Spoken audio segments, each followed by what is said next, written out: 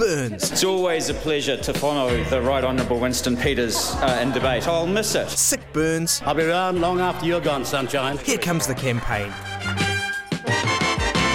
Kia ora and welcome to One News Inside Parliament.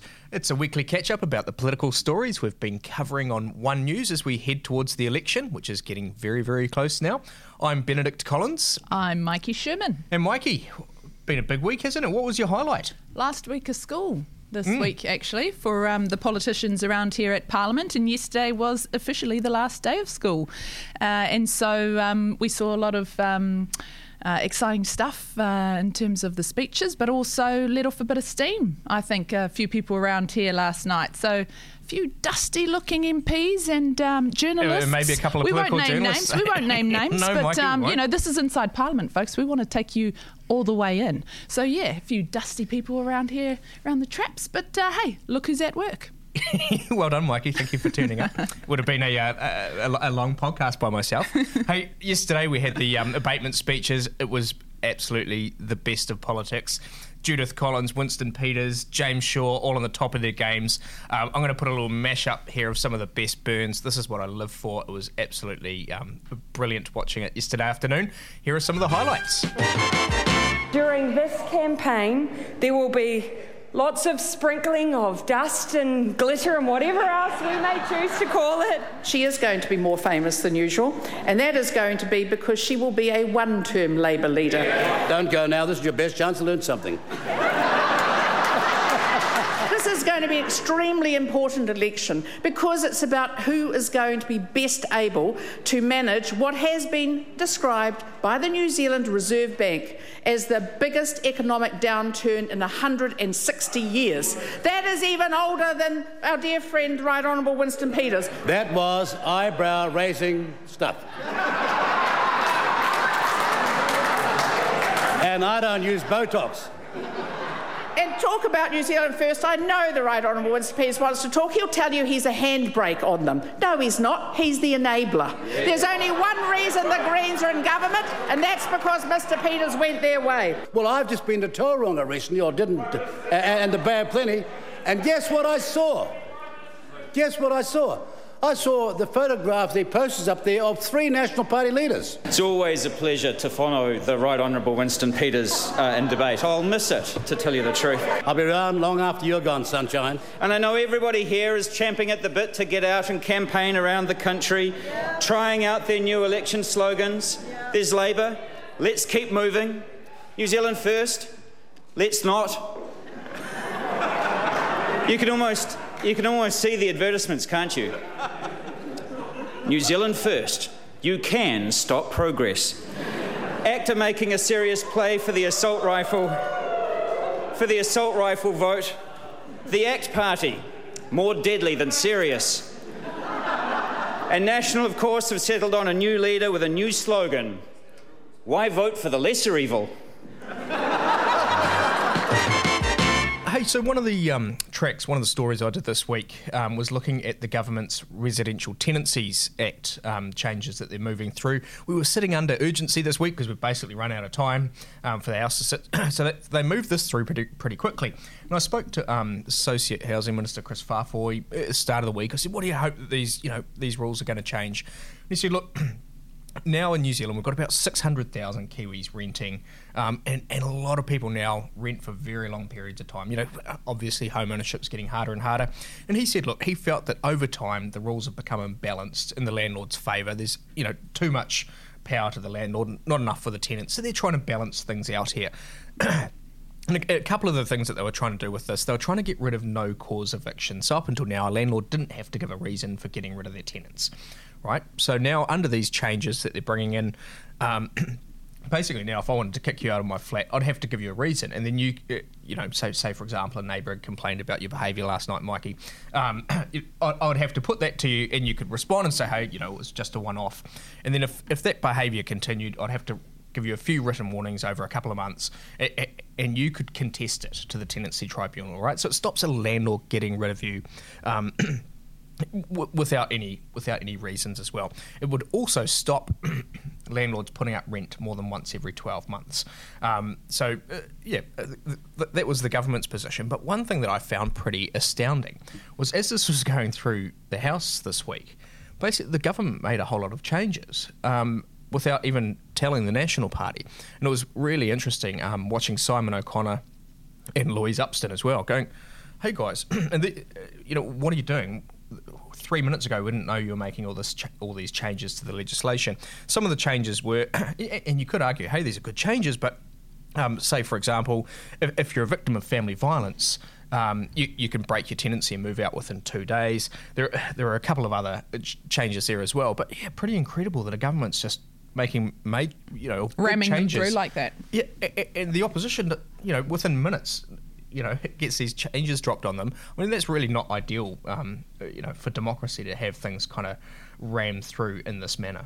Yeah, no, I agree. And lots of stuff has been pushed through urgency, actually, under this government. I feel like there was, and it could be argued, though, we have had, exceptional circumstances with COVID-19, and so that was, required in some respects. But certainly questions to be asked there around pushing through things like that under urgency. Yeah, or even, some of the things going through urgency you could, have been well signposted, but here there were just quite a few changes that, the opposition just knew nothing about. They hadn't had time to consider or sort of, prepare their thoughts on or decide whether they supported or opposed it, and just rushed right through.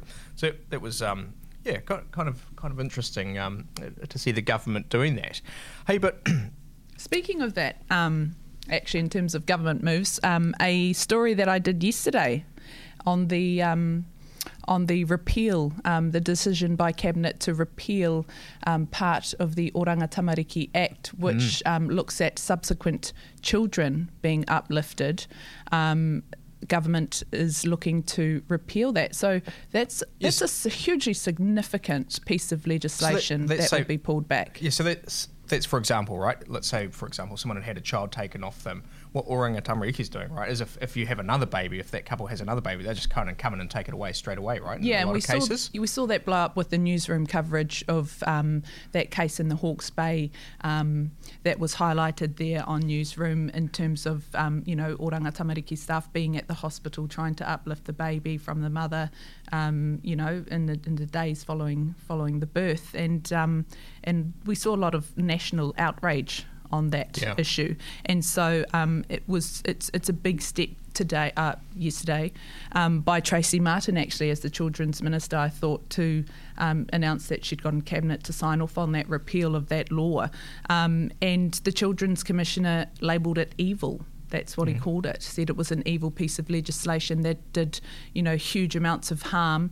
And the minister yesterday saying it hardly did any good. Like she basically said it didn't do what it was set out to do, and so they're getting rid of it. So that's a big step, and one to recognise, I think. Yeah. Hey, election campaigns, they're kind of kicking off over the weekend. We've got Labour Party tomorrow doing their official launch at the Auckland Town Hall. Our Jessica Much-Mackay, our political editor, will be heading up to cover that tomorrow. But there's quite a lot else going on as well, eh? We've got so we've got Labour kicking off that. We've got the National Party. They're putting out their party list tomorrow. So I'll be in Wellington covering that. And what's interesting around that National Party list is on current polling, it's not clear whether many, if any, people are going to be coming in off that list at all, right? It's by no means safe even being right up the top of that list. I think at the last election, I think they won 41 electorate seats. On our last poll, we had National getting 41 MPs in. Things are looking pretty dicey even for those people right up the top of that, whoever it is who comes out on the top of that list. There'll be a lot of current MPs within the National Party who will be a little bit nervous or anxious to see where they place in that list, because of course you also have to factor in other candidates that are vying to get into Parliament or that you've selected, the likes of Christopher Luxon, for example, and anyone else that's sort of coming into the team as part of the team for the National Party. I guess with Christopher Luxon, I guess they'll be pretty confident that he'll win that botany They will, but you still need to know where they're going to rank them on the list for everyone. Everyone's got to be on the list and ranked somewhere, and so so with people coming from outside Parliament, into those slots, current MPs will be looking to see, it's not always a given that they'll be sort of ahead of someone who may not be in Parliament at the moment on the list. So, interesting stuff, and we'll see how it cracks out tomorrow. Yeah, interesting. A story that's running tonight, Mikey, that you've worked on, almost the opposite there. You're having a look at the Oharu electorate, which is shaping up to be, quite a close contest. And there you've got Greg O'Connor, who's decided he took himself off the party list. So if he doesn't get in there, he's gone. And then you've got Brett Hudson as well. If he loses, he could be out. Two politicians here, sort of with everything riding on this, the outcome of that electorate. Yeah, and there was just 1,000 votes between them at the last election, so it was pretty tight. And Brett Hudson also says on that, he kind of, with Peter Dunn sort of pulling out in the last hour, essentially, at the last election, he didn't really have a good run-up in terms of really pushing his campaign. So he's hoping now that he's had, the last 3 years, with Greg being the current sitting MP, he's been on the ground as well. Brett Hudson working hard there, door knocking. I was out door knocking with him, and I was also driving around in a car with Greg O'Connor, so check that out later tonight on the news. But also Tracy Martin, very interesting that she's standing there for the first time. And, with Peter Dunn having held that seat for so many years, those other parties, including New Zealand First, including TOP, they do see that seat as a potential sort of open field, if you like, for the greatest ideas and the greatest politician could potentially win there, given that they have in the past voted in someone like Peter Dunn, who wasn't attached to one of the major parties. So some people see it as a doorway to Parliament, if you like, and it'll be really fascinating to see how that shakes down. Yeah, and another key electorate, Auckland Central National Party, they're going to be announcing their new candidate there on Monday, I think, and that's looking really messy at the moment as well. Allegations by one of the candidates that there's a bit of a dirty politics campaign going on there, that she's, I think the newsroom ran a story this morning worth checking out, saying she's threatening defamation action against other National Party members. So a real mess there after, of course, Nikki Kaye sort of threw in the towel really at the last minute there. And a mess that they really don't need after what has been a messy few weeks for them, the National Party. So you'd hope that they would want to sort of get on top of whatever that internal turmoil is within Auckland Central pretty quick, and that on Monday, when they do announce their candidate, it's not overshadowed by that internal turmoil. So we'll see how that goes. It's going to be great to start getting out on the campaign trail. Yeah. So as I said earlier, school's out, campaign's on. David Seymour's getting his little bus. He's going to be driving her up and down the country. He's looking forward to that. He was telling us yesterday. Isn't he the ghost of Winston Peters though? Because Winston Peters he's got a huge bus. He's known for his huge bus, Well, I think Bill English had a bus as well, didn't he? Well, Labour's got a big bus too. Yeah. I know, but I just love to make the correlation now that those two are sort of dancing their dance around those poll numbers, and ACT's on the way up, and in the polls, New Zealand First is on the way down. Now he's got a bloody bus. God, get off my back, mate. A little bit of that. Yeah. A little bit of that. Well, I guess as he's going up, he's and now he's sitting around that 5% threshold. He's got a bit more appeal around the country. Obviously, he's keen to get out there and get his message across. Absolutely. I can't remember whether he said it was a 14 or a 16-seater bus, though. Yeah, little compared to Winston's. And then what else have we got? Well, we're out and about next week. We've got a few things going on next week in terms of following a couple of the leaders. You and I will be out on the campaign trail. I'll be following Judith Collins. You'll be following the Prime Minister. Prime Minister around for a few days. We're not going to call her the Prime Minister. No, that's anymore, right. Labour leader now. Labour leader. It's on. We're on the campaign even trail. Playing field now. Yep. So that'll be fun. Getting out and about, shaking a few hands, taking a few selfies. Yeah. It'll be interesting. I'm still not sure if it'll be the same as in previous years, just given that we've come out of the levels and the coronavirus. I wonder if people will be a bit more standoffish than in the past. But I doubt it. They love a good selfie with any politician, really, any of them, especially Judith and Jacinda. They're quite popular. And they are indeed. Look, and what do you think about the positions, I guess, that they're going into the campaign with? National, where are they at? What are they looking towards in terms of the campaign, do you think, and Labour? What are your thoughts around that? So I think National, I think Judith Collins is going to be out there trying to shore up their traditional base, getting out into rural New Zealand, trying to get those farmers, get the message across to rural New Zealand. Hey, we've been through tough times, but stick with us. Don't abandon us now. Kind of trying to shore things up after the huge mess they've been for the last couple of months. And I think if anyone can do that, Judith Collins can do that. I think she brings the stability after that rocky, short period, but it was a rocky period. I think Judith Collins, as a seasoned politician, someone that people know, someone that people see as a strong woman, will be able to bring that stability back for the National Party.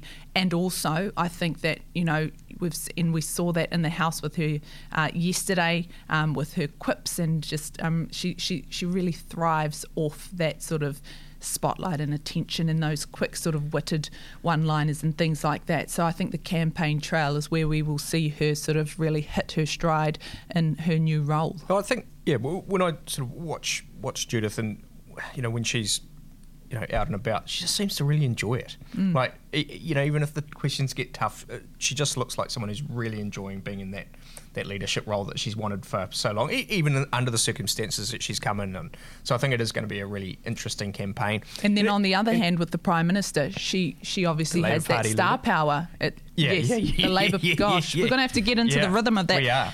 On the other hand, with Jacinda Ardern, the Labour leader, she is a star on the campaign trail. It's been said before, people flock to her. They want the photo. They love to see it. So, you've got mania, right? This Jacinda mania. So you've got Judith Collins, who has her own sort of draw card and attraction there, and what she will bring on the campaign trail, and so does Jacinda Ardern. So I think you're going to see two real sort of powerhouses sort of go on the campaign. It's going to be great. Yeah. Hey, I was having a chat to someone from the Green Party this week as well, and I thought it was pretty interesting what they were saying. They're sort of hovering around that 5% threshold, and there's no guarantee for them that if they can't win, I know they're hoping Chloe Swarbrick might be able to do well in the Auckland electorate, but if they can't win a seat, they're really in that danger zone around that 5% threshold. And the problem for them is they're worried that people are going to be like, hey, we owe it to Jacinda. She's done such a good job of keeping coronavirus out of the country that we're going to reward her with our vote. They're really worried that that's going to eat into their support. And also it means for them, if Labour doesn't need their votes but decides to do a confidence and supply agreement with them, that's not ideal for the Greens, right? They want Labour to need their votes after the election if things play out the same way as they're kind of shaping up at the moment. So there are going to be a lot of interesting kind of flow down effects here for the minor parties as well, with Labour so strong, really eating into the Greens and New Zealand First support. I think they're really just going to have to get out and hit that campaign hard, hit the doors hard, get out there and be visible in those communities, and just really drive the campaign for the Green Party in order to shore up their support. I think they do have strong support there, even though they have been around that 5%, which is the danger zone, but they've also been teetering up into the 7% as well over the course of the period of our polls. So yes, it's nerve-wracking for them, but I wouldn't bet on them not getting across the line. No, neither would I. But I think it's still problematic if Labour's so strong that it doesn't really need their votes, because it puts them in a much weaker position. Right? If we see current polling with Labour on 53. They simply don't. It puts them in a very weak position in terms of getting policy through. I wouldn't be surprised if they, weren't interested in going into a sort of a strong deal with them. If Labour doesn't need their votes, just so they can stay outside a bit, and so they could criticise. Maybe they'd agree to, support the government to pass budgets and stuff like that, and to get a few policies through. But it's because there are a lot of water to go under the bridge over the next few weeks. But that's something the Greens are really going to have to be thinking about. If they do get back in, and depending on where Labour ends up. Absolutely agree. Agree. They really need to think about it, and they only need to look to Winston Peters and New Zealand First to see how problematic being in a coalition as a minor can be for those smaller parties, and we saw that with the Māori Party as well with National. They just don't fare well. You know, in saying that, New Zealand First elections. got a lot of their initiatives. I'm talking about talking about party vote support. I'm talking about the public support thereafter. Having been part of a big coalition as a minor party, it does chip away at the support base, and we saw that with the Māori Party gone. We're seeing that in the polls now with New Zealand First 2%. The Green Party will be in danger of becoming ending up in the same position if it is just the two of them around that cabinet table post September. So they will really need to think about that. Yeah, cool. Did you have anything else you wanted to talk about, Mikey? Just that I'm really excited to get out and get amongst it, and just stick with us. We will be out and about, so we'll be split up a little bit here and there all over the countryside, but we will be hoping to bring the podcast to you guys even while we're out on the road, and so there'll be lots to talk about, definitely. So oodles to talk about. So, and something else, I can't tell you what's happening, but if you love politics, you should be watching Q&A on Sunday morning. It's going to be a very interesting show, so make sure you all tune in there. Well worth getting up on your Sunday morning early, even if you have had a big night before, like Mikey Sherman has last night. Anyway. No comment. That was One News Inside now Parliament. Withdraw and apologise, please. Our weekly catch-up about the political stories we've been covering as we head towards the general election. We're on Instagram, Twitter and Facebook. It's available around this time each week on One News Online, and you can check us out on your favourite podcasting app. See you guys. School's out, baby.